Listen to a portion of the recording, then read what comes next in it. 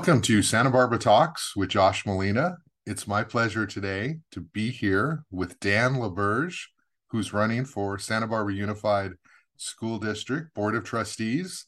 And I'm really excited about this conversation because from what I've heard around town and just sort of doing some research on him, he sounds like a really, really great candidate, really interesting person. And so I'm looking forward to learning more and having a good conversation about the issues facing the Santa Barbara School Board. Dan, how are you today? I'm doing quite well, Josh, and thanks so much for doing this. This is a new venture for me, both into such a significant school board race and politics of any kind, because that's just not my MO, but also Zoom, and podcasts and all is all brand new for me. So I'm looking forward to it. Yeah, well, thank you. I'm sure you'll do great. Just be yourself. That's always sort of the key to connecting in this format and in a campaign. So let's talk a little bit. You are running for school board. We're moving to district elections this year, and so we have a seat that's open with incumbent or current office holder Kate Ford. So she's stepping down, and we're going to have a new member of the school board. It's sort of guaranteed, and you have decided to throw your name in there. And so why don't you tell us a little bit about why you want to run for Santa Barbara School Board? Well, I would say the first and foremost reason behind my desire to do this is that I'm a parent of three children that are in the district, and I have watched them rise and fall for differing challenges. No, just not probably not dissimilar to many families, but after watching COVID and watching what it did to our district from the top to the bottom, the pressure on the teachers, the administration, putting lives at risk, challenging parents to make decisions whether to send their kid, to mask their child, to vaccine their child. And then I see where we stand now, and I see a superintendent's office that's embroiled and fallout of seasoned employees. There's a problem there, and we're a household of, if we see a problem, let's work to fix the problem. Let's work to help to solve the problem. Let's make a difference somehow. And I'm in a position to serve, and that's what this is about. I'm very fortunate that I have the capacity to do that, and I want to offer whatever help I can. Great. So we know through reporting, my reporting, other media reporting, that there's a lot of turmoil at the Santa Barbara Unified School District. And whether somebody wants to put a positive frame on that or a negative, the facts are that we have an entirely new cabinet. We have people who were planning to retire at the Santa Barbara Unified School District, just taking jobs, some of them for less money. And those who will talk on the record will talk about it being a culture that is different and not accepting of their ideas. And a lot of that is, okay, you could sort of say that's political. Let's worry about the kids. But I think people fail to forget that turmoil at the top affects the kids on the ground, regardless of Absolutely. who's to blame, regardless of what Absolutely. side you're on, and you Absolutely. can you can defend or you can criticize, but the fact of the matter is that these people are in charge of students, and that's where the conversation should be, not in administration. So let's talk about students. What's your take on Santa Barbara Unified, and what are your ideas for diversity, inclusion, improving test scores, closing the achievement gap? So many of those issues that the district's been dealing with for years, and across the state, it's a problem. What are some of your thoughts to how to address kids in the district and their educational needs? Well, it's a multi-headed challenge. There is no singular quick solution. No one's going to come in and make a quick fix. But I mean, it definitely starts with being willing to ask hard questions. And I think a top-down approach is a big piece of that. We can't have our teachers ultimately being worried and stressed what their regional or local administrators are going to have to do because of what's going on at the county or even the city level. We need uniformity. We need synergy. It starts there because as someone who has managed large groups of employees, when they're uncertain, everyone else is uncertain, and even our best teachers can't filter that indefinitely. Mhm. So we need some synergizing, and I know that they're making strides. I'm an outsider looking in at the superintendent's office. I read what you read. I hear what you hear. I have done some outreach to those in the district who are a little more closely connected, and we have two choices. We can cut cut ties right now and try to start over from scratch someplace, it doesn't mean we're going to bring back the 30 or 40 employees that have, very, disappeared so quickly. And in this labor market, I worry how we're going to find able-bodied people to fill those roles, especially without their institutional knowledge. But I think we also owe it to ourselves that this decision was made for some valuable reasons. And not knowing Superintendent Maldonado personally, I know she comes with a world of education. I know that she's our first Latina superintendent, and there is always a transition time when you bring in someone new at the top. And some people come in with significant management skills and some don't. And there is a learning curve that comes with that. And we have to be willing to ask the hard questions and then make, appropriate decisions. I'm not going to sit outside here and go, oh, this is absolutely the bottom line, because I don't know yet. Mm-hmm. And even the conversations I've had with people that are much closer to the problem aren't, they're not in a position, it's not appropriate for them to be fully candid. So, but it's something that has to be addressed. As far as achievement, I sat on the site council last year at the junior high, and I looked at the STAR testing scores, and they're not the end all be all. I'm not saying, oh, standardized testing, it's a data point. It's something that needs to be considered. But when I looked at some key metrics, when you look at the drop from 7th grade to 8th grade, there was actually a decline in certain aspects. Something's amiss. Okay, well, I said, well, this is post-COVID. Maybe we need to be a little bit more critical of this. And then you look back, you see this has preceded COVID, and this has been an ongoing problem. And I think a lot of it has to be tied to our literacy capability. We have a large population of students that have been either stuck in an ESL certification or needs, unique assistance to help them get out of that, because so much of everything they're going to do in school comes back to literacy. And if their literacy is challenged, how are they going to apply it to other subjects? And I can speak to this firsthand because I have 3 children at home. My eldest is 13 at the junior high. He was reading by 7, 8 years old. He was reading 1,000 pages a week. I mean, he's like myself and my wife, where he just gobbled up words, and it came easy to him. Well, our daughter, she seemed fine, no problems through 1st and 2nd grade, but little delayed in 2nd grade for her reading capacity. Oh, well, 3rd grade, that's the year we really want to focus on. Seems to be what people use as a gauge. Well, 3rd grade was her COVID year. And so all students took a big hit. And so we read to our students constantly, our children constantly, and, and her perception engagement of the story was fine, but there was a redundancy to want to pick up the same books over and over. And well, maybe that's just the age. Maybe she's just maturing into this. Come 4th grade, we had to reassess, and it turns out she has a form of dyslexia. Nothing, huge and totally debilitating, but she needed support, and it was something we didn't have the skills to do. We were so fortunate to be at Adelante Charter School because it's a small population, and they threw the resources around her and gave her the hug that she needed, and she made real strides last year, but she's still struggling. And so I've got just 2 children here that are addressed to this, and now I have a 3rd child who is completely different than the other 2. And he's one of those boys who just needs to run and jump and be active, and he wants to get his hands in something, and he's going to be engaged in an entirely different capacity. So if I look at the 13,000 or so students out there with so many diverse challenges, and we could spend the whole hour just listing all the things that they may be up against. We need to do better at being able to create unique programs that really support those individual needs. They need to be ability to be small pods, intermittent classrooms, things of that nature, to where we can really help those children, especially by the 6th grade, but even into junior high and of course high school. We can't allow those children to fall through cracks and not give them the capacity to go out and control their own futures in their own lives. And I speak to this personally because I was a product of the unified district, and I went through a different elementary school, sometimes 2 every single year growing up, because I was raised by a single mother here locally. And she had to move a lot. She didn't have a lot of money. We didn't, I was poor, but didn't know it. But I had a very segmented education. And by the time I hit high school, I was unprepared.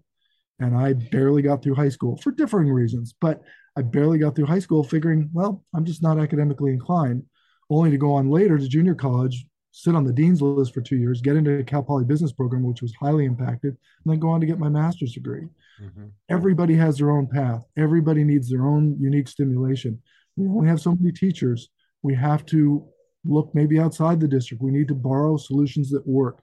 And we need to come together and really learn to share resources and systems better. I think it feels like many of our schools are fairly siloed. This comes out of a nonprofit perspective. They they're lacking resources, whatever it may be. And I don't dare share excess of this because I may need it next week. If they're functioning from a point of scarcity, it's very hard for them to have open doors and sharing with their fellow campuses. We need to change that dynamic. We need to change that culture. Great. A couple follow-ups there, a couple questions. One, you mentioned that your kids are in Adelante Charter School, which is a dual language immersion school. And we know that Santa Barbara Unified has a large population of emerging language learners, and it's it has in the past been their focus. I don't know that they have a person in charge of that at this point in time. They did in the past. And part of that is trying to understand students and language and recognizing that students who struggle with the reading and the language early on, what does that mean and what does that say? And we know that too many kids are unfairly categorized, right, as in the special ed learning programs because of those language issues. Absolutely. And the district's trying to address that and reduce that. Just because a student doesn't speak English well doesn't mean that they should be in a special ed program. Right. But having having teachers with the sophistication and training to be able to understand those differences is part of the challenge. Can you talk about why it was important for you to put your kids in a dual language immersion charter school backed by Santa Barbara Unified, of course? Why is knowing those two languages important from your perspective? Well, I mean, if you look outside our little fishbowl of Santa Barbara and our state of California, which we're so grateful to live here, but you start looking globally and you realize that most of the world speaks multiple languages, right from the get-go. And the value of that is twofold. One, provides cross-cultural opportunity. If you can't understand what someone else is saying, how can you create any kind of understanding between you and comprehension of where someone is coming from, why they have that perspective, if you can't communicate. But beyond that, one of the real pivotal movements that was presented to us is the idea of cognition at a young age. And if the brain is functioning in two languages at a very young age, when its pathways are completely open, because I've gone since my kids went, I've tried to interact with them. I've gone to school at City College and taken the Spanish class. I'm trying, but it's so much harder now. When those pathways are open, their brains develop in a different format than those who don't. And we have friends who have kids in trilingual schools, and that's like, my hat's off to them. That's a little more than we can handle. But having that opportunity so close to us, having a small campus size, having a community that was so committed to not only bilanguage, but bicultural education. We live in not bicultural community, but a multicultural community. We should have a rich knowledge of all that is around us, our true history of California. That dates back to its origins. The Chumash are just an incredible population, and their civilization here that predates so much else in California. It's amazing. It's so rich, and you're not going to get that in mainstream education necessarily. And it's changing, but it's slow. We had the opportunity to thrust our kids right into that. And the caveat to me, Josh, as well, is I get to walk my kids to school. And if they need something, someone forgets a lunch, or the school needs something, oh, we're out of this, I just walk over and give it to them. I go take care of it. Yeah. So both my wife and I have been highly involved in all aspects of participation at the school, from selling pizza to setting up movie nights to supporting the teachers with whatever they need in their classrooms. Serving on the board there for about 3 years on the PTSO. We feel, and we're very privileged, absolutely privileged, to be able to be active participants in our school, and we feel it makes a difference. Yeah, that's great. That parental involvement makes such a difference for your kids and you, right, and everybody, the whole school. No, yeah, they can't, and when we really try to pull more parents into the system, but it's hard.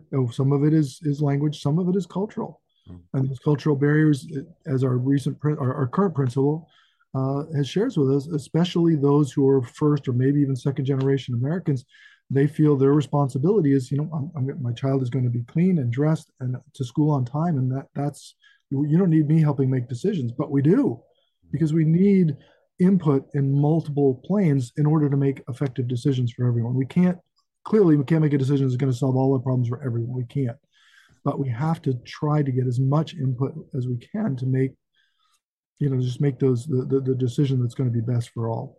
Yeah.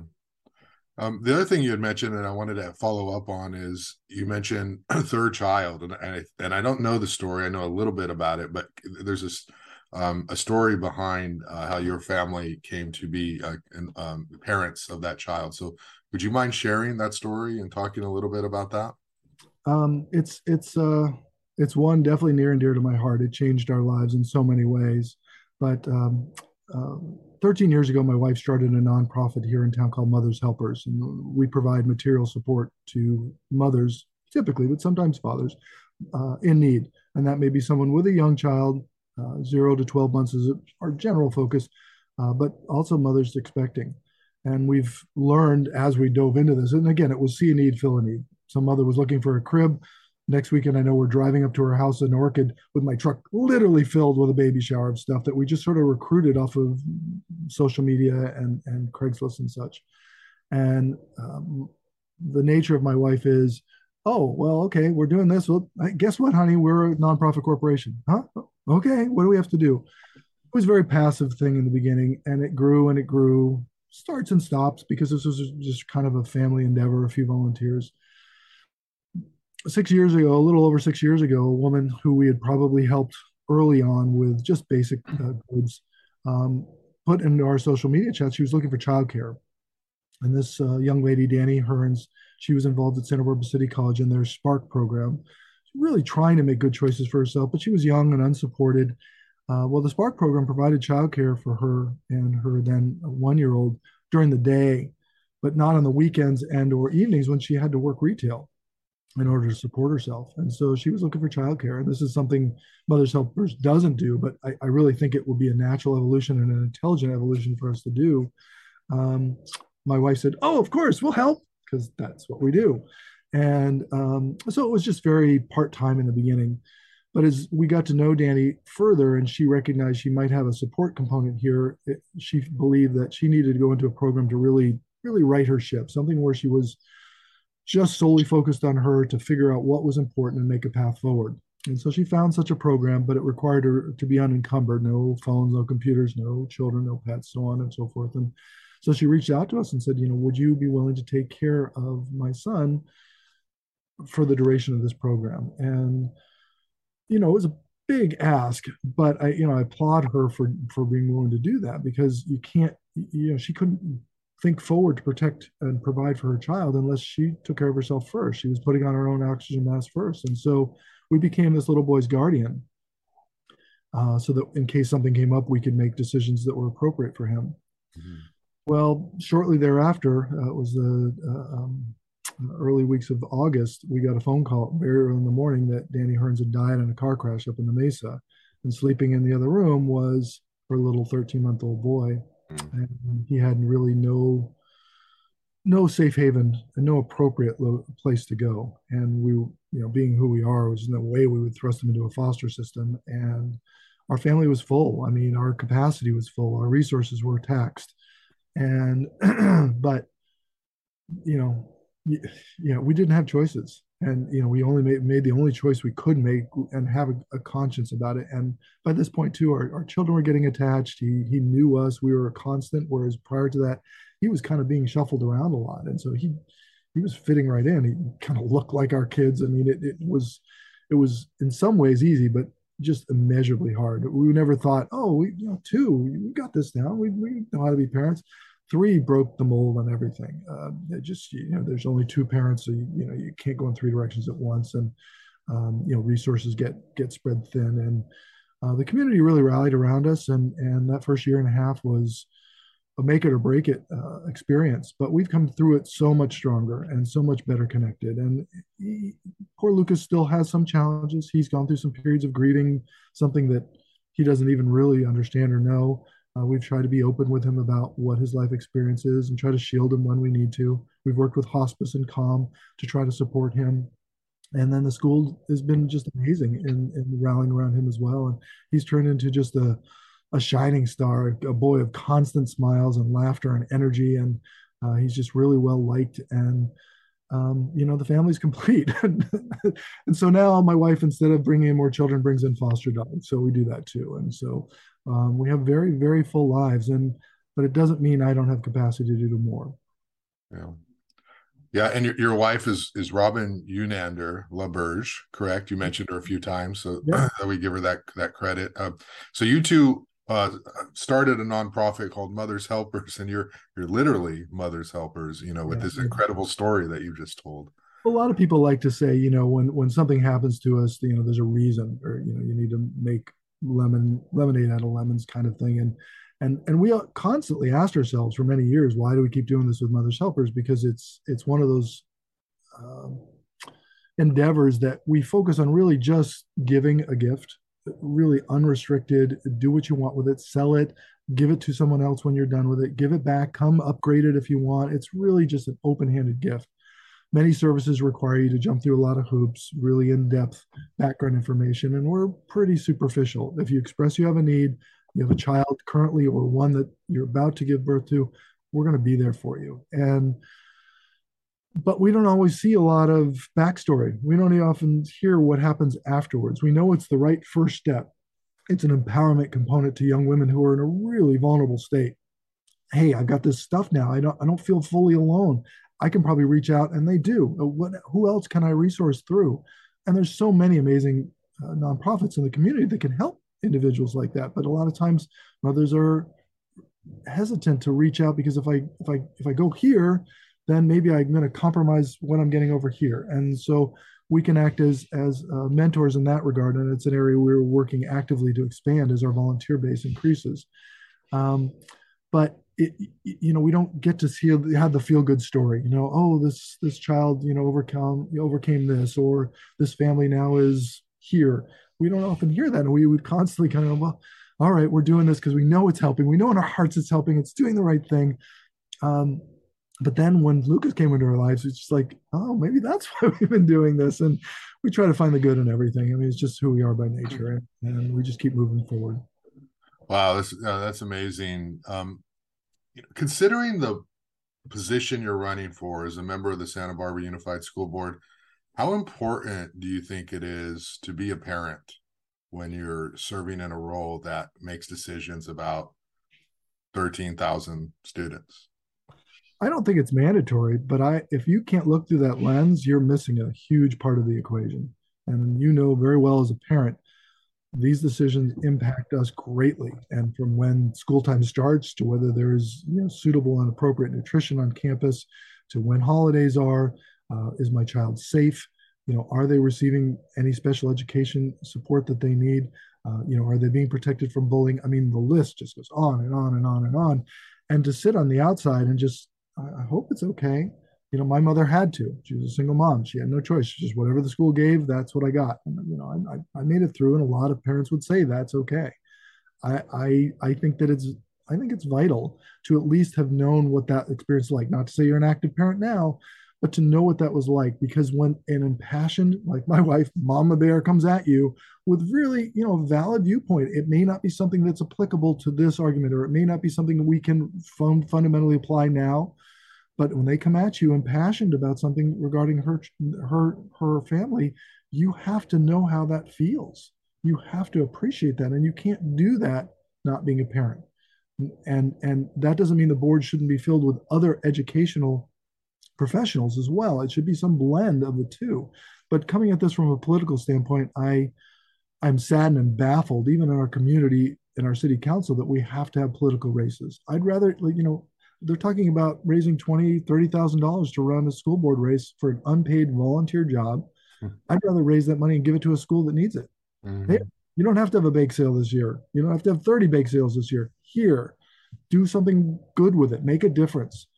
Instead, people are printing up, constant paraphernalia and flyers being mailed and tossed into the trash. And I don't want to be party to that. I want to go out and meet as many people as I can. Of course, you have to have some printed material. I'm going to keep it to a minimum and just really focus on getting my message out using whatever media sources that will bother to hear from me to say, hey, let's not make this political. Let's make this about the kids. Let's make this about the administrators. And really, most importantly, the ones in between there, the ones who need our most support, our biggest heroes are our teachers. And as a parent, you might have thought them important or heroes before, but through COVID, and when you got to send your kids back to school, they were they were superstars. They were better than anything on Marvel by far. Mhm. Yeah, Santa Barbara Unified famously missed the window to reopen during the pandemic. There was that period where the case numbers had dropped and schools had applied, and Santa Barbara School District waited. And by the time they were ready to do it, like October, November came, and the cases spiked, and so they couldn't do it. And there are people obviously with kids on the Santa Barbara Unified, but there is something about like every morning having to think about your kid going to school or staying home, about all of the things that happen in a child's day that the parent has to be involved with, that you have a richer understanding when you experience it than if you're just talking theory. And there's nothing wrong with talking theory, but it is just sort of a deeper connection, when you have that. So that's for the voters to decide, on that issue. But I do agree with you there that those, when you're a parent, like literally every minute of every day is thought about through the lens of your kids, and you can't really know what you don't know. Yeah, No, and you can glean it. You can glean it from other people's stories, but it doesn't mean you make it from a fully invested choice. And you think about it. I can date myself a little bit, and I went to school for a short time in New England, and we did air raid drills in New England. I can remember diving under the desk. I don't remember fire drills. I remember air raid drills. Well, now our kids are having to deal with shooter drills, and sending your child off to school and is bad enough knowing that and the fear and risk. But as the children get older, they understand it. They see the news and they know in their heart that this is something that's out there. And touch wood, at least at our district level, they haven't had to face that firsthand. But of course, Isla Vista did, and the UCSB students. But firsthand, these kids, my 13-year-old thinks about that. He carries that on his heart when he goes to school, and it just tears me apart. It just absolutely tears me apart that he, instead of worrying about meeting his first girlfriend, or did he get his homework in on time, or things of that nature, what's he going to do with his friends this weekend, he can't be clean to do that. And that's just wrong. It's wrong on so many levels. Yeah. And as a parent, like I said, I don't know that you get it, but you don't. We've got about 10 or 15 more minutes here. So I want to ask you, and we kind of dabbled into it indirectly just a second ago, about the politics of the contest. And a lot of times with these contests, we tend to, in the media, the activists, the parties tend to frame them as one group versus another group. And we know that it shouldn't be that way. These are nonpartisan races, but as a practical matter, that's how it happens. And we know that the Democratic Party has a lot of power and influence. And I don't mean that in a pejorative sense. What I mean is that they organize and they have volunteers and they make calls and they walk. And there's a lot of infrastructure there for candidates who are backed by the Democratic Party. And that's very hard to overcome if you don't have that endorsement. That's not to say it has not happened. It has happened. Virginia Alvarez, I believe, is an example of that on the school board. But I want to ask you about your politics, okay? Are you a Republican? Are you a Democrat? There are people who don't know you who are trying to distinguish you between, the very conservative candidates versus the very liberal, or, what is your party registration and how do you approach these issues? Well, it's very simple to me. I've been indoctrinated with the Democratic Party since I can remember. My mother and stepfather, once they reached the San Ynez Valley, I was at fundraisers and barbecues for Gary Hart, Bill Wallace, Gail Marshall. My mother was involved in rape crisis. I went with her when she would present to the high school, and I was sort of her assistant of sorts. I am incredibly liberally minded. I am registered Democrat. I've always voted that way. Um, I can't say that I've never voted for an independent candidate in my lifetime, but I don't really want party politics anymore. I don't think, and I think if we look on a larger scale, its effectualism is creating something polarized. It's not solution oriented, and I'm not willing to roll the dice with my children, let alone anybody else's children, on things getting mired down in division and a lacking inability to work across the aisle and just create effective solutions, create consensus, talk to stakeholders, and figure out, look, this, we have a problem here, let's fix it. And no, the party only goes to here. Well, no, we have to take those next two steps in order to really create an integral system to resolve our problems. Our superintendent of schools, she may have her own politics, but she's not functioning from a partisan standpoint. Why should those who govern her? Mm-hmm. And then it comes back, I'll take one step further. You say it's kind of always been this way, but why are we having to infuse money into these races to self-promote as opposed to effectively putting those monies into school? If people are willing to just kind of nurture a candidate and nudge them and budge them and twist them or shape them so that they have an image in order to get elected, our priorities are wrong. And lastly, I would say on that subject, and is that now with the district election, we have a very small community. We have a very walkable district. We have been entrenched within our educational system here in the community. My outreach is tremendous, and with or without an endorsement or two, I'm not intimidated by getting out and shaking hands, meeting people individually, allowing podcasts like this, news articles to come out, and let people make a real educated choice.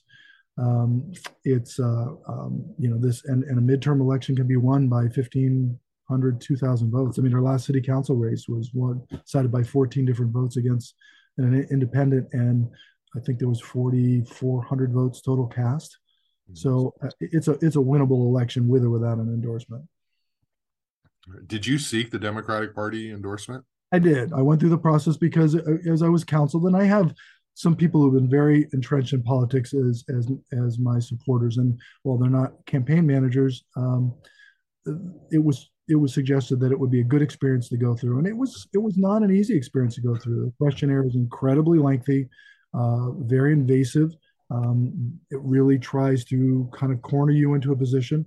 And hey, that's what they're doing. They're promoting their platform. This is what they want to going forward. But for someone like myself who wants to, who thinks liberally, most of this I am in support of, probably all of it.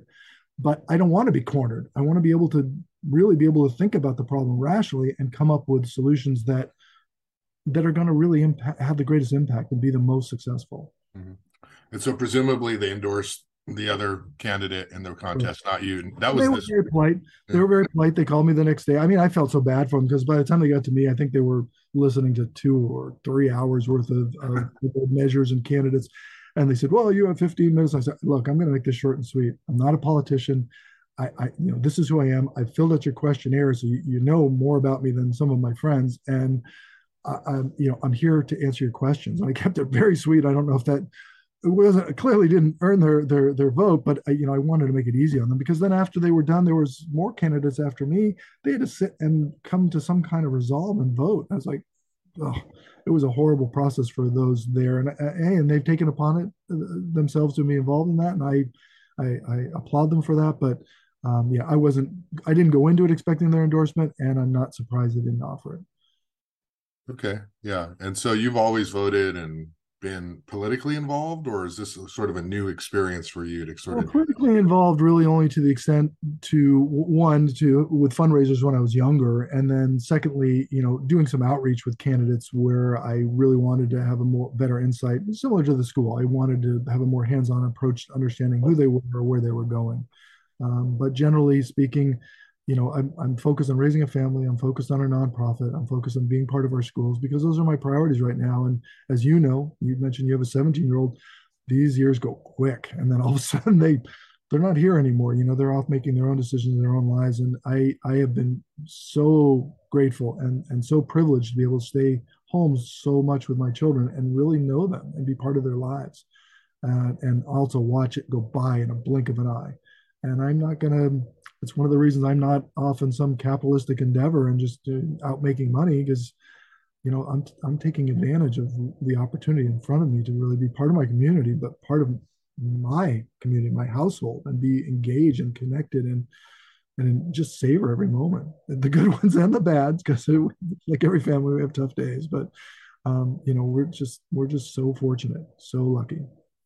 I read on the Mother's Helper site that you became a dad, mid 40s, right? I think 45, I think, or 46 or something. And can you talk about how that changed you? I mean, do you remember your lens of the world before you had kids, and how did things change? As we talked about, I was one of those children who got placed into school young because my mother, she had no other resources to keep me out of school. So I was always the youngest in my class, the smallest in my class, um, and it was challenging. My parents were split when I was only a year old, and my dad lived on the other side of the country, so I would summers jump back and forth and back and forth, and but I knew in my heart that I wanted to be a parent. I don't know, something about that was just very embedded within me. And I knew that if I wanted to be a parent, I wanted to do it better than my parents did. And no fault to them. I mean, they met young and they were impassioned. And so it took me a while to mature to a point where, one, I was capable of really sitting across the table from a partner who was my equal or my better in this case, in many ways, someone who could respect me, but I could ultimately respect and really partner with to create a future. And she knew this was, we were very open. Our first date was, it took about 4 hours, a little over 4 hours, and we met at the late East Beach Grill for breakfast, and we walked the beach, and we spent the whole morning together, and we got to know a lot about each other. And one of the things she obviously learned, this was something important to me. And so after we were married and got to get around to learning how to live with each other and all those fun things in the beginning, she pulled me down one day and said, you're the first person that I've ever had in my life that I can see myself having kids with. And like much that my wife does, things move fast when those decisions are made. So next thing I know, we're trying. And so what shifted for me mostly then was that, I was sort of put into a position where you can't be selfish anymore. You have a much larger world around you that needs to be taken into consideration. And up till then, I've been kind of just the gypsy. I've been enjoying life, wandering, exploring, getting lost, falling down, picking myself up. A lot of life experience, but now I was incredibly grounded, very focused, and it was like a huge growing up moment. Okay, 45. Some people don't find it. I found it, and my life changed dramatically since then, with not a single regret in the world. I mean, these kids, as much as they make me want to pull my hair out, some days I adore them. I am so lucky to have them, and they're such amazing human beings. And yeah, so don't get me all teary-eyed because that wouldn't look good. But yeah, and the addition of Lucas, just like I said, it just made our family complete. And I know families that have adopted just a ton of kids, and I don't know how we could ever do more, because we're a house of 3 dogs, 3 kids, 3 cats. And we take on a lot. And but my hat's off to anybody who's ever served as a foster or adopted, or just have a love for children and want to see them thrive and be happy. I mean, that should be our only aim for our children, is just be happy, really be happy in who you are and what you want to do. Great. Okay. It sounds like Robin might be a great candidate too herself some days, in terms of. She would, in some ways, because of her legal background, she would bring a lot to the table, and obviously I have her for counsel. But whereas one of the reasons I'm the executive director for Mother's Helpers is I'm willing to put my face out there. I'm willing to talk to anybody. It doesn't bother me. As long as my conscience is clear, as long as I'm honest about what I'm doing, I don't have a problem with it. She's really good at it. She doesn't like to do it. It's not her nature. And so while she's an incredibly seasoned attorney, she doesn't really want to be a litigator. She doesn't want to get in front of a judge, watch her do it, and you'd go, oh my God, she's awesome. It takes that little extra step for her to do that. And so to have to be in the public light on a regular basis, it's not comfortable for her. You like I said, you would not know it. We just had a presentation at Mother's Helpers Center last Sunday. Senator Monique Limon came home and presented us with her nomination for Nonprofit of the Year for her district, and it was such a such a touchstone moment for us because it just really like all the years of effort and all the amazing volunteers and just it was really great. And Robin got up and spoke, and he's just like, "Wow, she's really good." And afterwards, she goes, "I don't like doing that." And so, but for me, I don't mind it. This kind of communication is hard for me. Presenting in front of the DCC on this format, it's like this is foreign, it's awkward. I know some people do this every day and they've gotten used to it. I like to see people's faces. I want to really interact with them. I want to hear the intonation of their voice. I want to be in a surrounding that helps shape and the conversation. And this is foreign to me, and so I hope I don't have to do too much more of this. Um, but like I said, for her, um, she can be behind the scenes, at least for now. Who knows? Because she would be an excellent candidate. She'd be excellent at anything she does. So, and she'd have my full support. Great. Well, I want to sort of give you the last word here before we wrap up on why people should vote for you. Before that, it's the reality is that we're seeing nationally so much energy around school board races, and it's become so political and so divisive. And this contest is a little different. You're not a Republican, you're not a conservative, you're not trying to roll back educational policies. You sought the Democratic Party, so it's not going to be framed in that way. But the way it's going to be framed, is going to be probably a challenge, for you. I don't know their strategy, but they're gonna frame it in a way where they have their candidate and why their candidate is more qualified than you. And so that means you got a challenge, you got an uphill battle. And I'm not saying you can't win.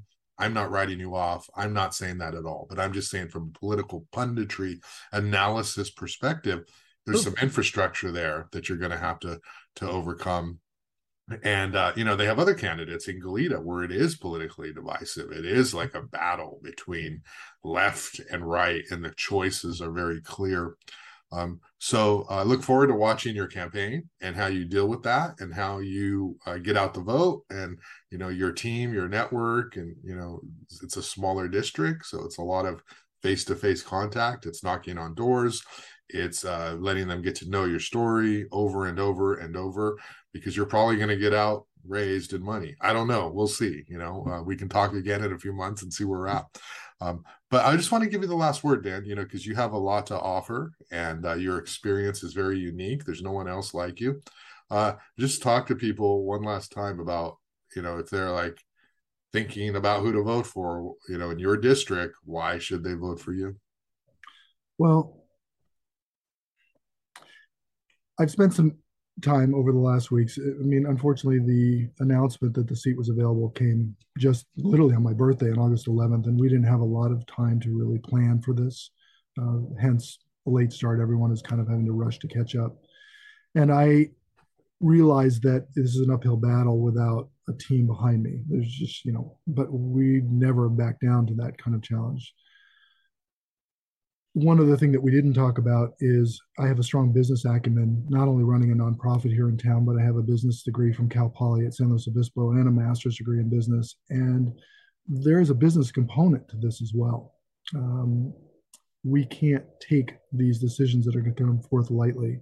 And I hope that voters that really care are going to look at those specific issues. That one, I'm a parent. Two, I have a strong business background. Three, I am a committed liberal and Democrat. And that I have ties to the nonprofit world that bring me to a position to really help those that are most vulnerable, that are most challenged, that are most compromised. I've worked with like my whole board of directors for Mothers Helpers. It's all women. I was raised by a single mother. I have no problems working and synergizing with female leaders. And I've spent time now with Wendy Sims Moten and Virginia Alvarez, and done outreach with Laura Capps, even though she's going to be departing. And I look for their counsel because no one's going to come into this job and, oh, this is what I'm going to do, and I'm going to do this. This has to come as a team effort, and it's going to come through probably some hard discussions, willingness to ask hard questions, and look for consensus to build, the future our children need and deserve. And it's a serious thing. It's not something that should be thrown to politics, because we can hopefully, in our community, look outside and see the erosion of effective decision making and overall effectiveness because of politicking as opposed to doing what's right. And I believe that we can find 2,000 voters in our district that can understand and appreciate that. All right. Well, Dan LaBerge, thanks so much for your time. Good luck. Pleasure meeting Sure. you and pleasure getting to know you better. Yeah. Have a great day. Take care.